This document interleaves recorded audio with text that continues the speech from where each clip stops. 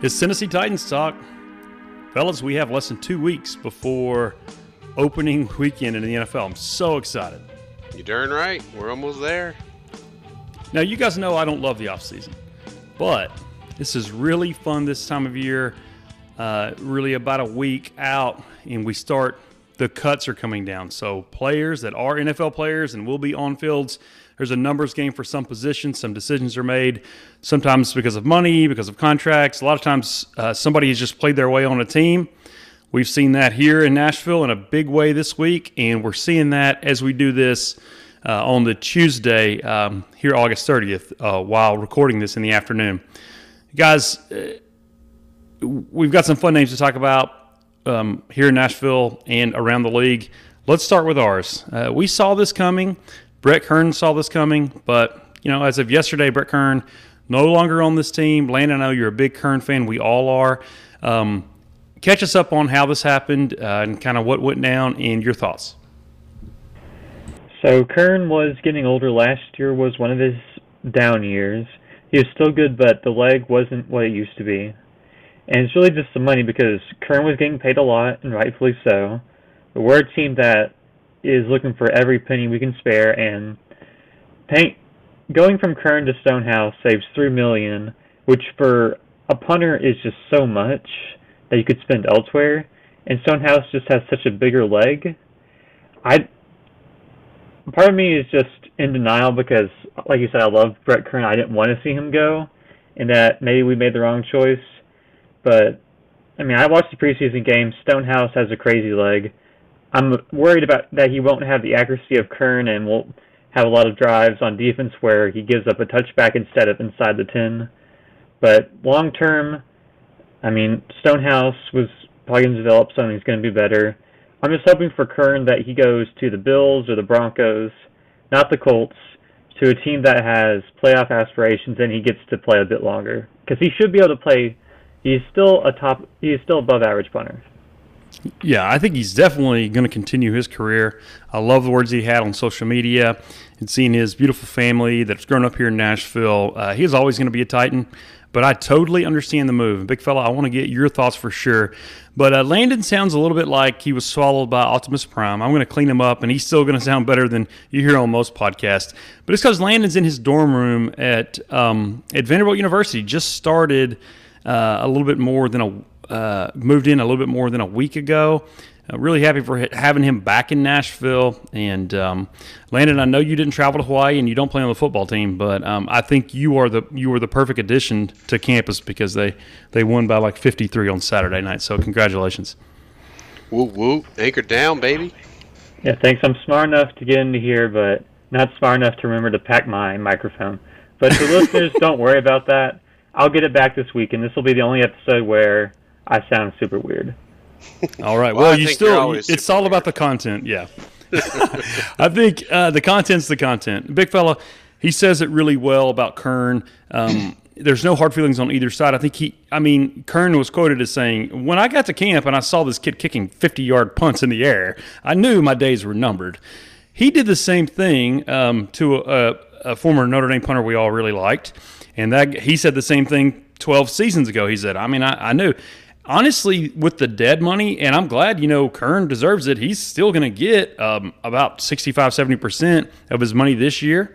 And so he's going to get well paid regardless, and he's going to be able to just pick a really good situation because I think he will be punting next weekend. I would be surprised if he wasn't immediately like there are no way there are 32 punters better than him at the league, even at his age, right?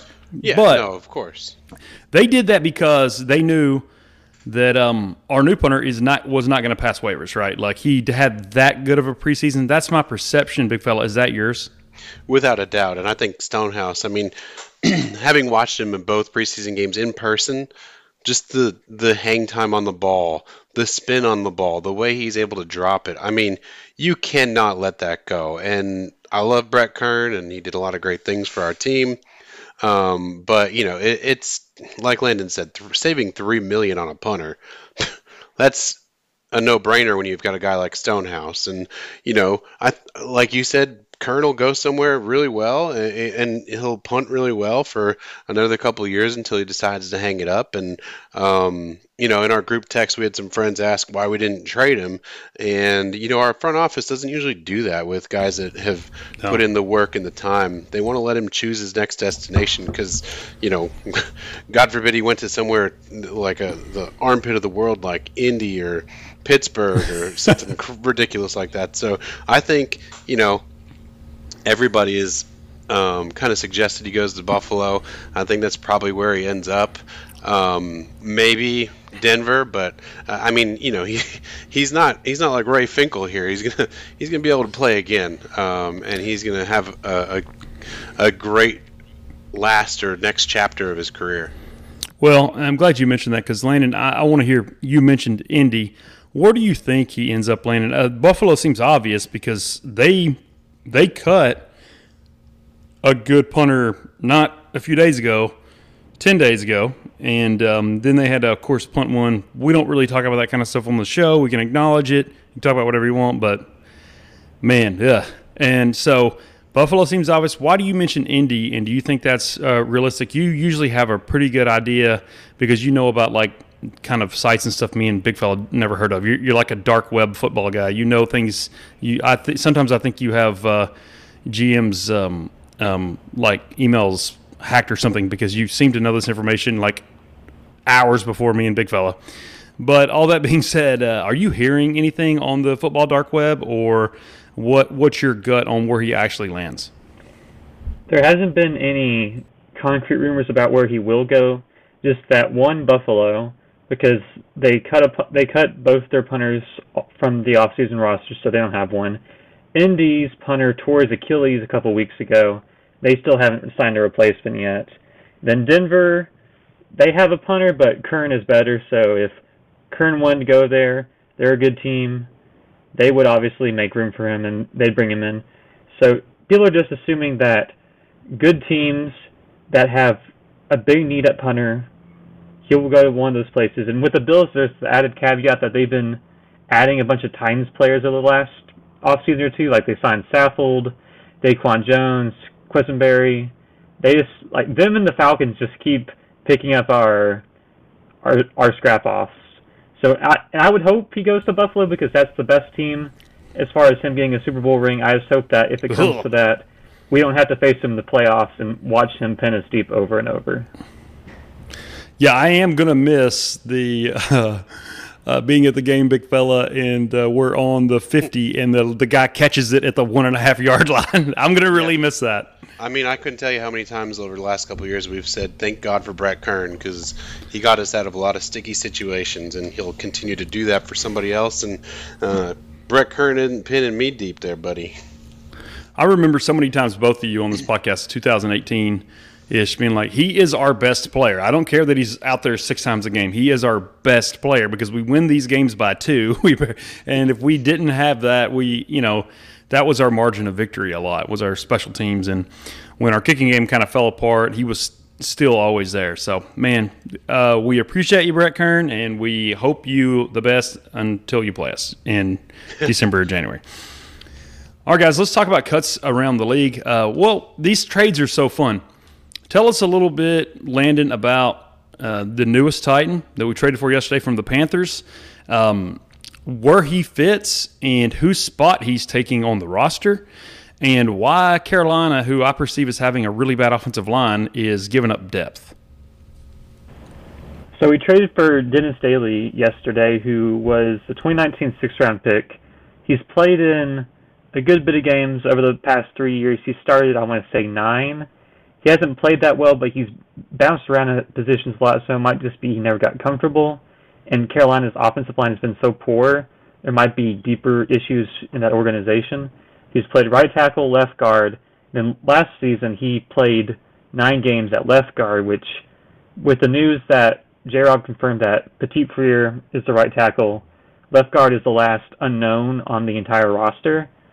So trading for Daly when he was going to be cut, which means he wasn't good, on Carolina, who is in a similarly, well, they have a better offensive line situation than us now, but you want O-line depth, and to trade him for a 5th-round pick next year, so not even a 5th-round pick this coming draft, but the year after that, is a sign that we wanted Daly.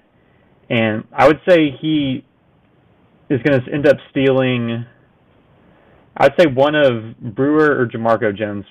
I'd lean towards Jamarco Jones just because he also had that perceived ability to play tackle on a pinch. And he started off as the leader for the left guard job, then he got into some fights. Then Brewer lapped him. Now Radins, we're trying to work him out there because Radins can't play tackle right now. So he's going to force out Jamarco Jones. I don't quite get the move unless they see something in him that I don't, just because we haven't been a team where we just pick up a random guy off the street and he's really good. Like, we're not the Patriots where they just pick up a guy and, wow, he's above average because they have Scarnacchia. We did that to Kelly, though. Yeah, but I think that was... Yeah, that's fair. But Kelly, I kind of feel like there's a reason that he was immediately a backup and then he's not on a roster right now. I mean, maybe if we can plug that hole for a year and we just gave up a future 5th, that'd be awesome to fix the worst spot in our O-line. It's just... Right. Kelly but at least seems had a more lot like of a backup. Yeah, Kelly but had a a bunch fifth is of a lot, experience. so I get your confusion because it's like if it were like a conditional 7th, it was like okay, he makes it or he don't. But like a 5th-round pick way down the line, that's something. That's not nothing. Yeah, and J-Rob is really good in the 5th. Yeah, that's of course the first thing I thought about. I'm going to choose to trust them because the track record's good on just bringing guys in. You know, well, I think of Kelly, and they kind of plug and play. I still don't know where he fits. I guess we'll have to wait and see how they play. Obviously, it's weird that obviously he wasn't going to make that team. I do like that big fellow this time of year. It's like when these guys get traded, they want to keep a young guy.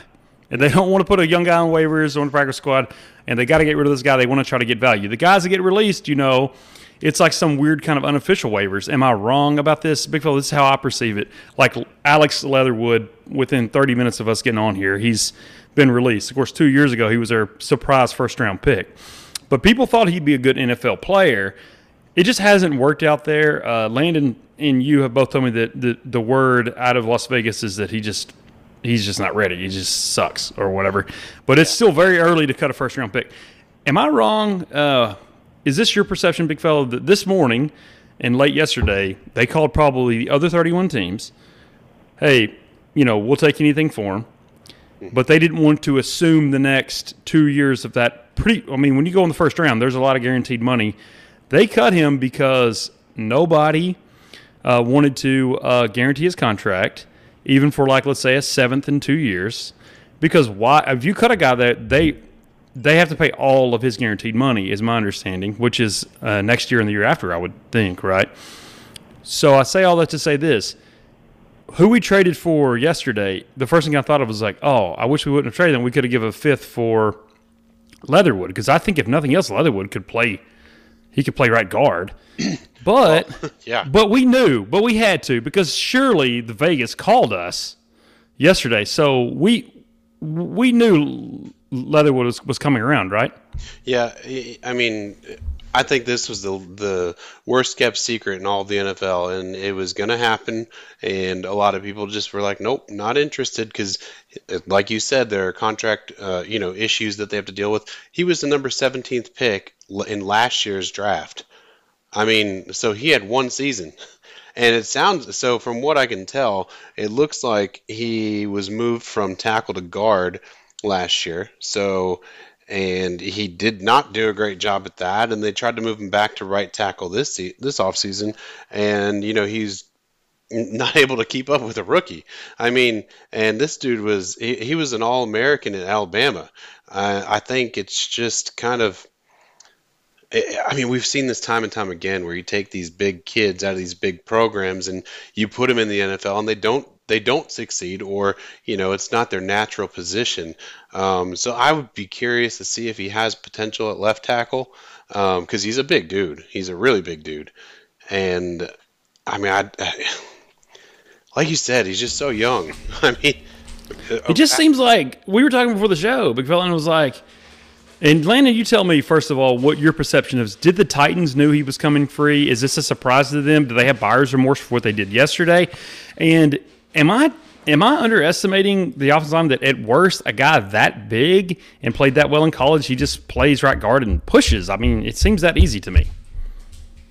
Well, with Leatherwood, so the rules with the cuts and going through waivers is you have to have 4 accrued seasons and then you can just go wherever. Like Brett Kern can go wherever he wants, but Leatherwood, since he's only played 1 year, he'll be subject to the waiver order. So I'm sure one of these bad teams with a bad offensive line is going to pick him up, and now that he's cut, his contract is going to be nearly as bad. So I'm sure we knew that Leatherwood would probably be cut, but there's no way he was going to go to like the 27th, 28th spot on the waiver order, just because so many teams in the offensive lineman, and for a guy with his pedigree, his measurables, I mean, you can easily sell yourself on as a no-risk reclamation project. I mean, Las Vegas is a disaster.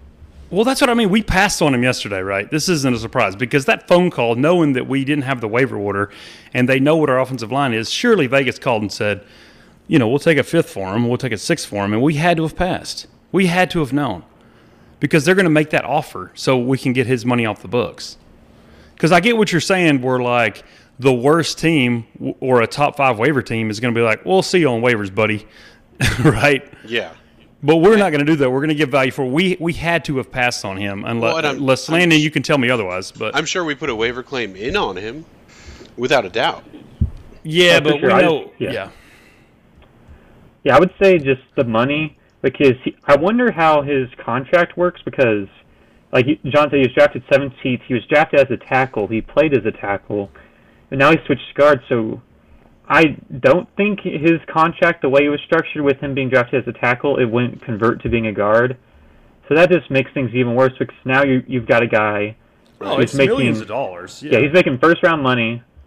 He's playing guard. Tackle money. Yeah, I think that.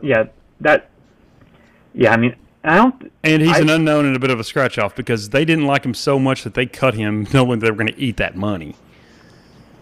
Yeah, it just seems so weird because he was definitely a reach. He was definitely a solid second round. Oh, he should have went like 40th and he went 17th. Everybody knew that. I mean, but 40th is an NFL player. And burned.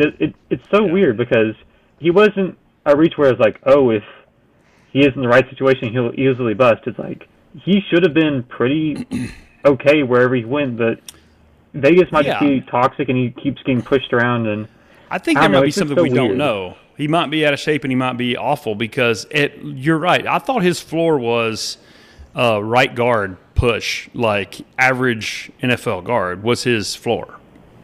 Big fella. Yeah, no, I agree. I mean, especially in a run-heavy scheme like we have. Like, just get out of the way. But, I mean, we've seen guys like from Alabama. My mind goes immediately to Chance Warmack, who he was never able to put it all together. And, I mean, I remember seeing him in the national championship game. Yeah, I blame Notre Dame for us picking him 13th because he pushed Manti Te'o and all of his teammates around for 60 minutes, and everybody's in love with him. Right. I mean, you and I were both hyped about that. We were all hyped about it. And, yeah, woof, that did not work out. And, I mean, I don't want to even mention that dope we drafted in 2020 that couldn't put anything together. And, we've seen it time and time again where these kids, they're just not ready or they get put in a wrong position and they cannot translate to the NFL. And he is just the next example of it. Speaking of the 2020 draft, I'm tired of you talking about Christian Fulton that way. Would you quit? All right, guys. I apologize. I think Titans fans want to hear about Malik Willis and how he's going to be our obvious backup. And, Big Fella, I know you want to talk about it. Yeah, before we get to that, I'm looking over the cuts of everybody that's been cut today, and I'm always looking for that next guy behind Derrick Henry, and I really like Hassan Haskins. But there are some guys out there that I'm like, wow. Like, the Texans cut Marlon Mack. I mean, we've seen him terrorize us for years. The Colts cut Phillip Lindsay. I know, Lane, you were really wanting him to come here last year. The Jags, they cut Raekwon Armstead. I know a lot of people don't know who he is. I know who he is because he played for Temple, but he was really good 2 seasons ago. Yeah, he had a good showing. And then, stupid Jags. James Robinson just showed up and ended up running for 1,000 yards in his rookie year. And, I mean, there are guys out there. Kenyon Drake is out there, another Raiders cast-off. I mean, there are a lot of guys. obviously this happens every year, but I'm just looking at these people who are getting cut, and I'm like, wow, there are some players out there. I like that question too. Landon, let me ask you this way. I like Haskins too, but is he ready to be an NFL backup on a really good team? Because, boy, he looks the part. He looks so tough and so good. Is he ready for that? And do any of these guys that interest Big Fella, do you think will bite on? The only name I would really care about is Lindsey, just because I've always been a fan of his. Mac, that Achilles injury must really have just messed up his long-term, his athleticism and all that. Armstead, I think he had issues, like he got COVID and then he was sick for a long time. That really got to him. So I think only Lindsey, and even then he's really just another rusher. But Haskins should be ready to go as the backup because Henry is just going to play so much that he's not being asked to do a lot. And from what I saw in college and from what we saw in preseason, he looks like he can be a capable pass-catching back and some pass-blocking thrown in. Well, actually, I'm scrolling down more. I've just got to the Falcons, and you guys will get a kick out of this. The Falcons released both Anthony Firkser and Michael Pruitt and Tyler Vrabel. They also have Cam Batson on. Are you serious? Yep. Yep. Well, I guess you don't like them apples. Ugh. Yeah, and they signed Rashaan Evans too. Yeah. Well, he made it. I mean, good for him. Yeah, at least he made it. So, yeah, let's lead into that, big fella. Anybody else around the league as we're seeing cuts and trades? Anybody else you're praying for here? Still going down the list. I'm not seeing anybody I need to have today or tomorrow. I think some of these guys will be interesting. We're going to talk about quarterback in a minute. The Cardinals moved on from Trace McSorley. I have always liked McSorley as a former Penn State guy. And watching him this past weekend, he was able to make some nice throws against us. So I'm surprised he got cut. I think they're rolling with Colt McCoy then as their backup, but I'm just surprised at that. Outside of that, there's not a whole lot of surprise out there. Some guys that we knew would be there, some guys with some potential, but I think we're going to have some. I don't think there are a whole lot of people we're going to look to sign. I think we'll go back to that. If we want to sign anybody, we'll go back to that original free agent market or that like the Will Fullers and those kind of guys. We'll look at them. Will Fuller is, man, I want to see the streak of you mentioning Will Fuller in a podcast. It's pretty long. I'm the first to admit it because I have hated him for so long, but he is so fast. Landon, I was hoping we'd get a back-end receiver guy, and we would just get really lucky on somebody that belonged on an NFL roster or even NFL field, and we would just get lucky and find a guy, because I certainly think we need the depth there. The only name I've seen so far in the cuts, and we still have, I think, an hour and a half on the window until all the teams have to be at 53 players. I think it's 20 minutes, right? 4 p.m. Eastern today? Oh, yeah, Eastern time. I forgot I'm not Eastern time anymore. But the only name I've seen so far is Preston Williams, who got cut from Miami. And they don't have the greatest receiver room, so not the best mark on his ability. But we don't really have a guy at his size other than Traylon Burks. He's like 6'4", 210. Your big traditional X receiver just has never really put together, just kind of whatever, like a wide receiver 5-ish type. But just for his talent and his role, just because all of our other receivers are smaller and sometimes very small, I would take a risk. I would take a flyer on him. Yeah, Preston Williams played at University of Tennessee before he transferred to Colorado State. He just hasn't been able to stay healthy, but you talk about looking good in uniform. He would fit kind of what I'd be looking for the Titans. And I do want to keep my eye out for any vertical speedy receivers, because right now that role is McMath and maybe Traylon Burks, who's more big down the field than fast. Like our receivers just don't have a ton of speed, so I would be interested in seeing if any fast guys come out there, because we've shown in the past, like with was it Batson Raymond. Yeah. We've seen it with Raymond that we can find those really fast guys and work them in a couple plays a game, and they do something for us. We did that well with him. We really did. What about a guy like Tavon Austin? I mean, I know he's been a cast-off, but he is that quick kind of guy. And I think he's more quick than burning fast for me. Like, I don't really see Austin as being that field stretcher type. Because, like, all the teams he's gone to now have been using him in weird ways, like just getting the ball in his hands right at the line of scrimmage, not down the field stuff. True. All right, guys, let's talk Malik Willis. He's going to be our second guy. Looks like we'll just go with 2. That'll save us a roster spot. Big fella, we'll start with you. Let's talk Malik. Man, I'll tell you what. Watching him on Saturday, the one thing I do like about him is that he has progressively gotten better in each preseason game. And you can see the potential. You can see the talent. There was one throw he made where it was like one of those sidearm Patrick Mahomes throws that he completed. I think it was to Treylon Burks, actually. And the whole stadium erupted. They're like, oh, my God. And then there was another run he had where he broke it off for about 55 yards and almost got a touchdown. But he just is so shifty, and he has got all the tools. He just needs to learn to kind of step up and stay in the pocket and not abandon and go to try to, make something with his legs, because there are so many times that he's been sacked for big yardage because he's trying to escape out of the back of the pocket.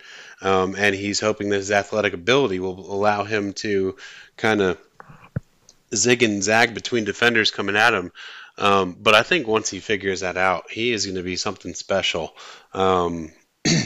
He looks like he can totally be the part for the future. I'm not going to sit here and tell you that he's going to play this year or he's going to unseat Tannehill at all, but I would say he is definitely the plan within the next 2 to 3 years.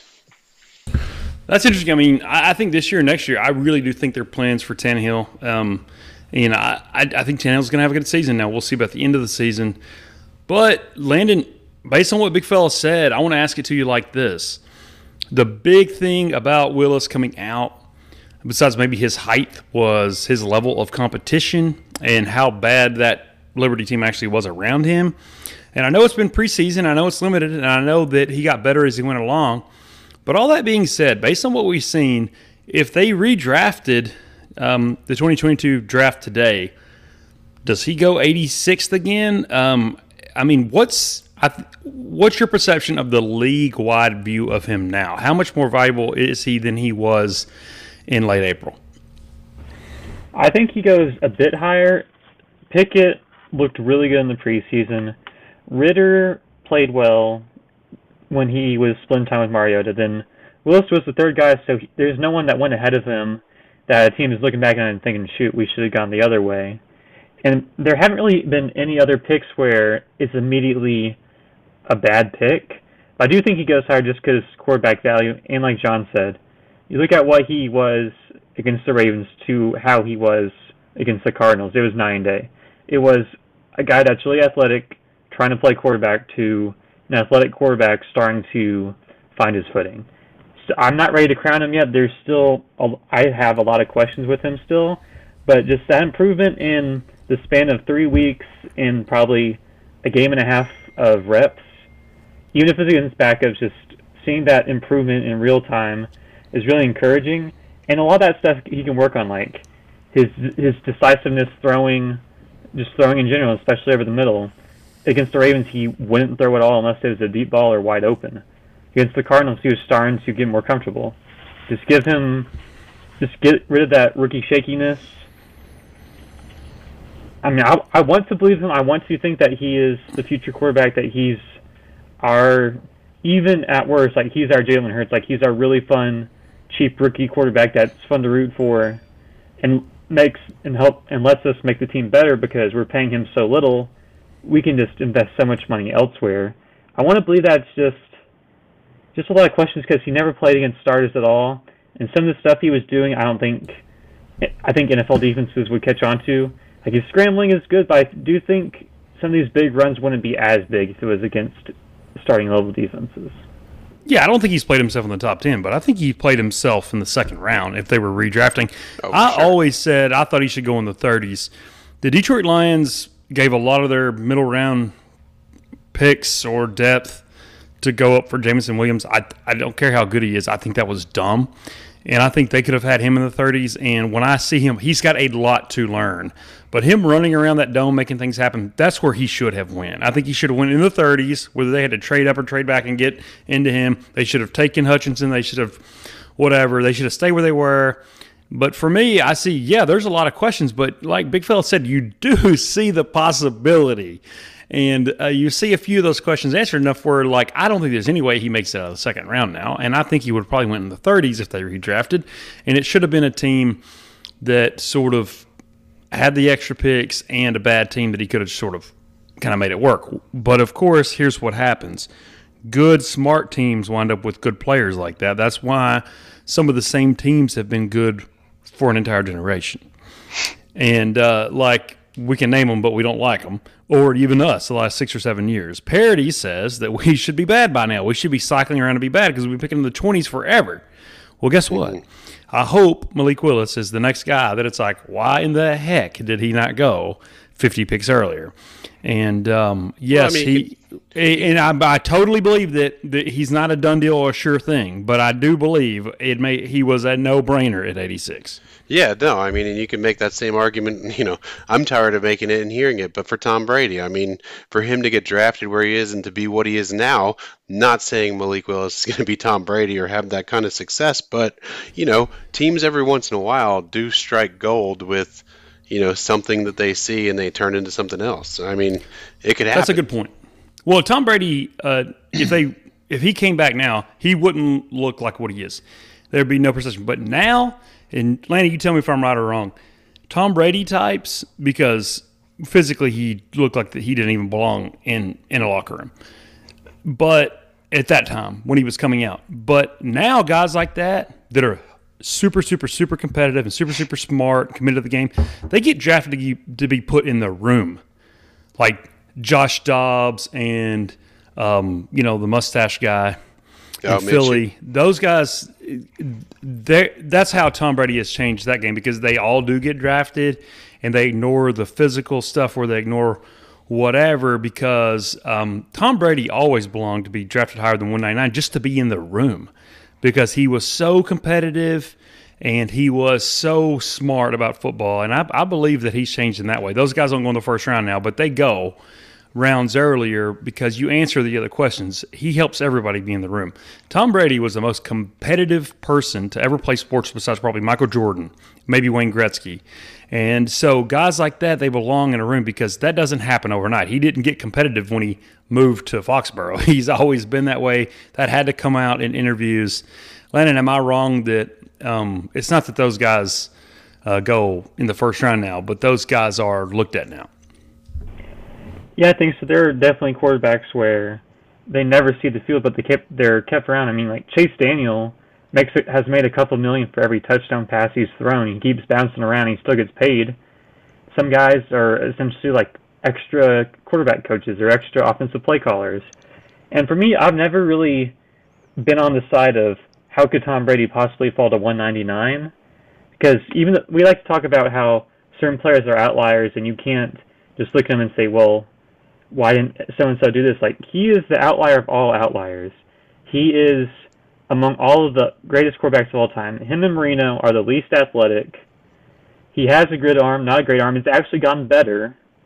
And like you said, it's just impossible to quantify and just know how competitive a guy is, how tough they are, how driven they are, how smart they are. I mean, you can do like Wonderlic, you can have them watch film, but it's a lot different going to that than going on the court, on the field, and in game time.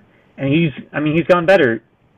Tom Brady now is better physically than he was when he was like 22 or whatever. He is the outlier, and I've just never been a fan of everyone was stupid for letting this unathletic, slow guy with a above average arm fall to 199. I mean, those guys go that round all the time now. It's just he has that mentality that puts him above everyone else. I think it's so interesting that you say that. Chase Daniel, that's a punchline, right? He's made all that money for, he's made like $500,000 a pass or something, big fella. But those teams would do it again. They knew what they were getting. Chase Daniel has made so much money, he may not care to coach. But to me, he would be Doug Peterson times 2.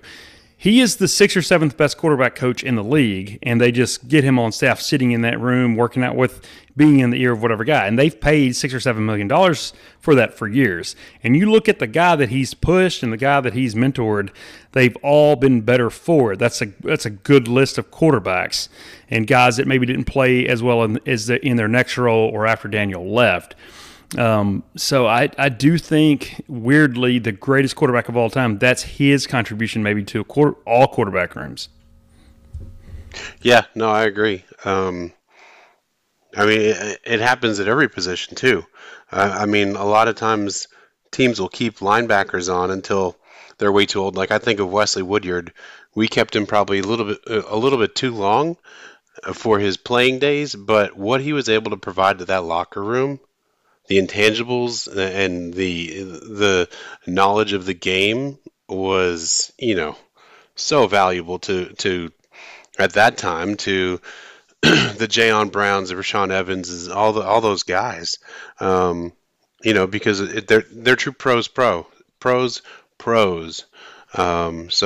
Those guys are all too rare, but when they come around, a team is way better for having them than not. Guys, as we wrap up, let's talk about what we haven't talked about that's bouncing around, our team or the league that you're most interested about right now. We'll start with you, big fella. I'm kind of happy to see this whole Jimmy G saga come to a close. They came to a new agreement where he's going to make about, I think, $6 million. He can get up to, I think, 16 with incentives if he actually plays and starts. But there's a no trade clause, a no tag clause. So really, Jimmy G is going to get to hit the market next offseason, and it'll be really interesting because there are a lot of quarterbacks set to come out of the draft. So there's going to be a lot of shakeup at the quarterback position next year, and I'm just curious to see where he'll fit in. I mean, there have been 10,000 rumors about where he could go this year, but it'll be something interesting to see next year. And then the other thing that I wanted to get your thoughts on is the Bills released O.J. Howard, tight end, previously for the Bucs, and he was a guy that I was looking for early in the offseason. And do you guys think we will take a shot on him maybe, or are we content with Austin Hooper and Chig, or do we look at a guy like Michael Pruitt again to come back? You guys know I love Michael Pruitt. If we can find the depth for him, I like our tight end room right now, maybe a little better than the average Titans fan. But Landon, you know your tight ends well. Let's hear what you think on Howard, then I'll circle back to Jimmy. Full disclosure that I can't be fully unbiased because O.J. Howard was one of my first draft crushes. So every time I see him, I think about what he could have been, and I can talk myself into believing that. But they kept Tommy Sweeney over him, so that says a lot. He keeps getting cut. He keeps bouncing around. I'd love to take a flyer on him just because he adds a degree of athleticism that we don't have other than Okonkwo. Yeah, just physically. But, I mean, it's just the Bills want to contend for a Super Bowl. If they thought O.J. Howard had it in him to be that third tight end, just to even do something, they would have kept him. Like, what is Tommy Sweeney adding over O.J. Howard? Other than his awesome name? Other than being consistent. I mean, there's a reason O.J. Howard got cut. And I want to believe that one day he'll randomly put it all together, but just the door's shutting on my love for him. So I would say we won't go after him. We'll be fine with what we have. We got Hooper, Okonkwo, and we paid Jeff Swaim a good bit, so we're kind of stuck with him. Ugh, I forget about that. I think Swaim is okay, but like I said, I'm higher than those guys on you. Landon, it's a perfect logic, I think, for the overreacting fan, is when a smart team cuts you, they'd pay the money. They'd make it work if you were going to help them win. They know the margin for a championship, so it makes him lose his credibility, because if he can't really play for the Bills, why is he going to play for us? Now, the Browns over the years and the Bengals before and the Raiders. It's like, well, we may see something they don't, right? But when the Bills cut you,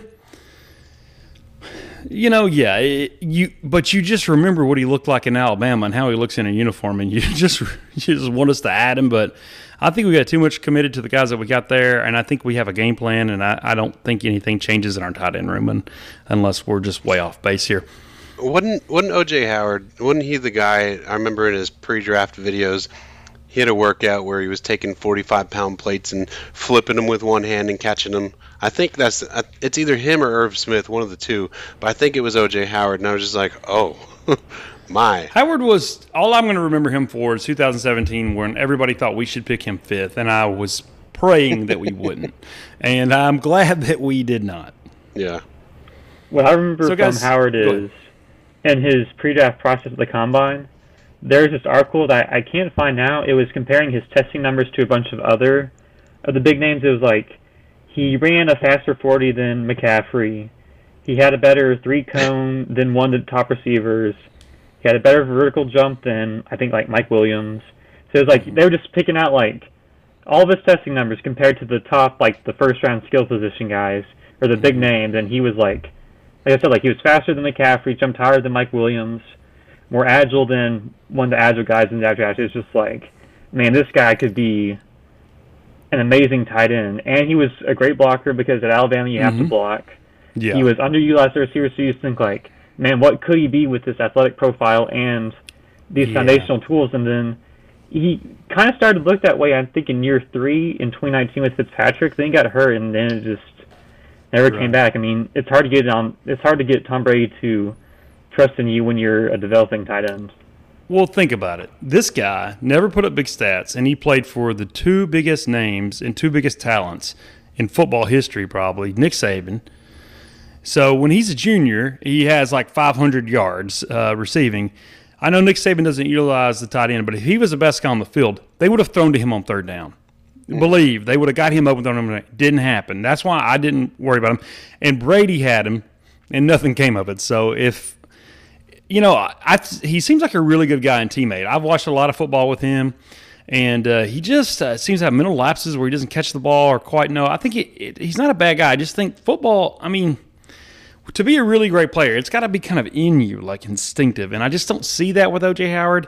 If he wants to keep playing and he can avoid head injuries, I hope he continues to make money. And like Landon said, he finds that role.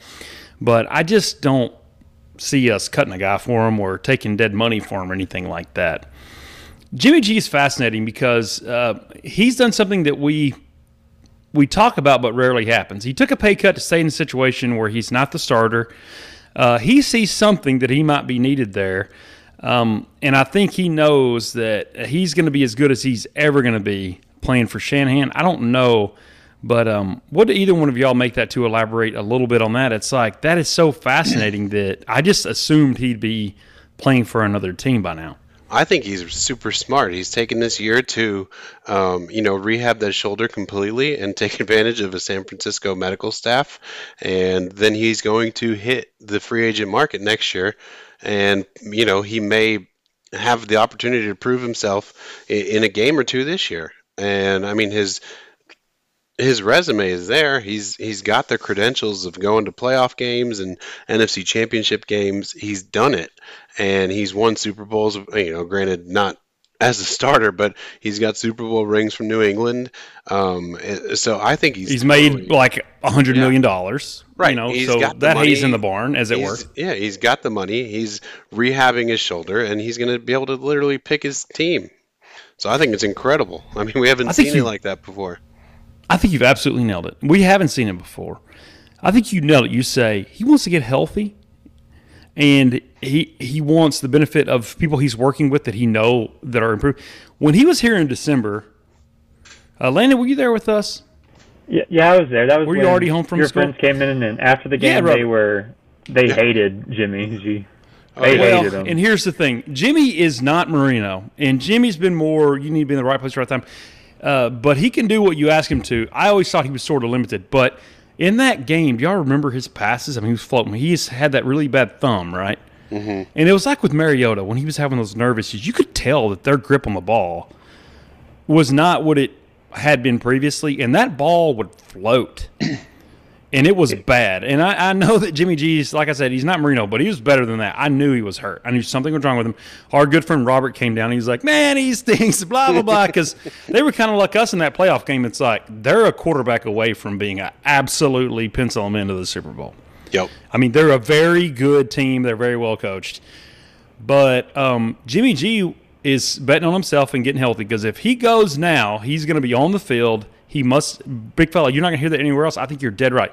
He wants to get right. He wants to get absolutely right to the point where he took like an $18 million pay cut or whatever. And because he knows if he gets thrown to the Wolves one more time and he's like Wentz last year, he's done. He's absolutely going to be absolutely done. And there's zero pressure for him in San Fran. You know, I was listening on the radio today, and they were very upfront with Jimmy G when they were going to draft Trey Lance. They told him about it, and, you know, they had him on board with the plan. And, you know, the plan played out, and he has zero pressure right now. And he can just rehab and kind of watch and learn, you know, get everything from Shanahan's offense that he can, and, you know, just, again, pick his home in 2023. Yeah, the Jimmy plan is going to be a free agent in 2023, do the Ryan Tannehill thing, because think about it. Ryan Tannehill and his agent took a pay cut to come here because they looked at the league. Ryan needs this extra time to get healthy, but midseason, we'll let it play out. We see an opening with a good team. We're going to get healthy, and look what happened there. I think he's going to give up that money now to have the choice later because he's likely to be drafted into a not good team, but next year he'll have his options, way more options. He'll be more healthy, and he may not even go. He may go somewhere where there is a presumed starter, but I think he is going to make a really smart decision. Landon, is that why Jimmy G's basically thrown away this money? He's made all the money he could ever spend. He wants one last chance to be the quarterback of a very good team, right? Sure, that, and I'm pretty sure with the way the guaranteed money worked, he actually is making more money taking this quote-unquote pay cut than if he'd just been straight up cut and then someone signed him, because at this point in the offseason, teams don't really have a ton of money. The teams that need a quarterback, they're not going to give him more than, I want to say like the base value is $7 million for him this year. He can go up to $16 million if he plays a lot. So, I mean, what team is going to sign Jimmy G and pay him $7 million this year? A lot of teams at this point are technically like broke. They've spent their money this year. They're good to go. And the ones that do have money probably aren't interested in paying for a guy that's just kind of a stopgap quarterback. So he saves some money. He doesn't have to play. I mean, his situation is the best it can be because if he goes somewhere else, he's getting paid less. He's having to play more. He's not as healthy like John said. Why wouldn't you just stay, get paid?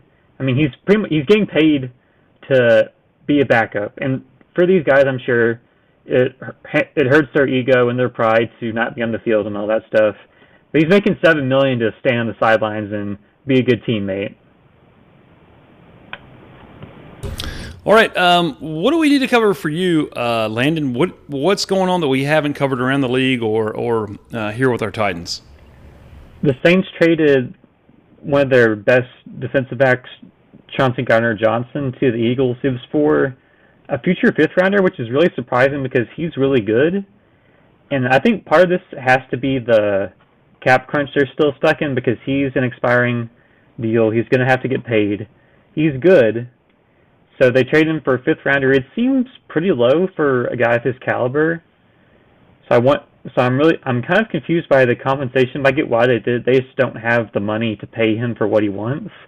And with the way their secondary is set up, he really plays like their nickelback role, and I assume they don't want to pay a ton for that position. I really thought they'd get more value for him. Yeah, fifth rounder, I mean, they drafted him in the second round. He was really good for a couple of years. Now they're trading him for your future fifth to the Eagles. Now the Eagles got an absolute steal because since Jalen Hurts is still on a rookie contract, they can pay Gardner-Johnson his money. They needed a safety. I want to say he played more safety early on, then he transitioned to nickelback over the past year or so. So they filled their biggest hole on the roster for a future fifth-round pick for a good player. So the Eagles look really fun and really dangerous. And it's a weird team because their quarterback, like Jalen Hurts, kind of shaky, but not shaky in a traditional passing way. So they're an odd team. They have the best offensive line in football. I would argue the best defensive line in football, and they've done a really good job at patching holes all over the roster. Anything else, boys? I think I'm good. I think we're good. We went in 50 minutes. Well, guys, that's going to wrap up another Tennessee Titans talk. Raise your hand if you're super excited for the season. I am. I have both Next hands Thursday, next Thursday, the NFL, they do get some things right, usually the programming. Rams-Bills is going to open our season. And besides the two-tone blue plan, I'm really pumped for that game. What about you, big fella? I'm just ready for all of football. Like, inject it in me. Like, I'm ready. Yeah, I'm ready too. I'm ready to be back there tailgating and with all of our friends in 331. We're so happy to have Landon back here in Nashville with us. And like he said, outside of the Eastern time zone, so we have to do that math anymore. Guys, it's going to be a great season. Other things will happen. We'll get back with you. Be here. If you want to know more about the Titans and you want to get inside stuff, Tennessee Titans Talk, subscribe to us, follow us, listen to us. Find us on Twitter at Tennessee Titans Cast. And guys, until then, tighten up. Tighten up. Tighten up.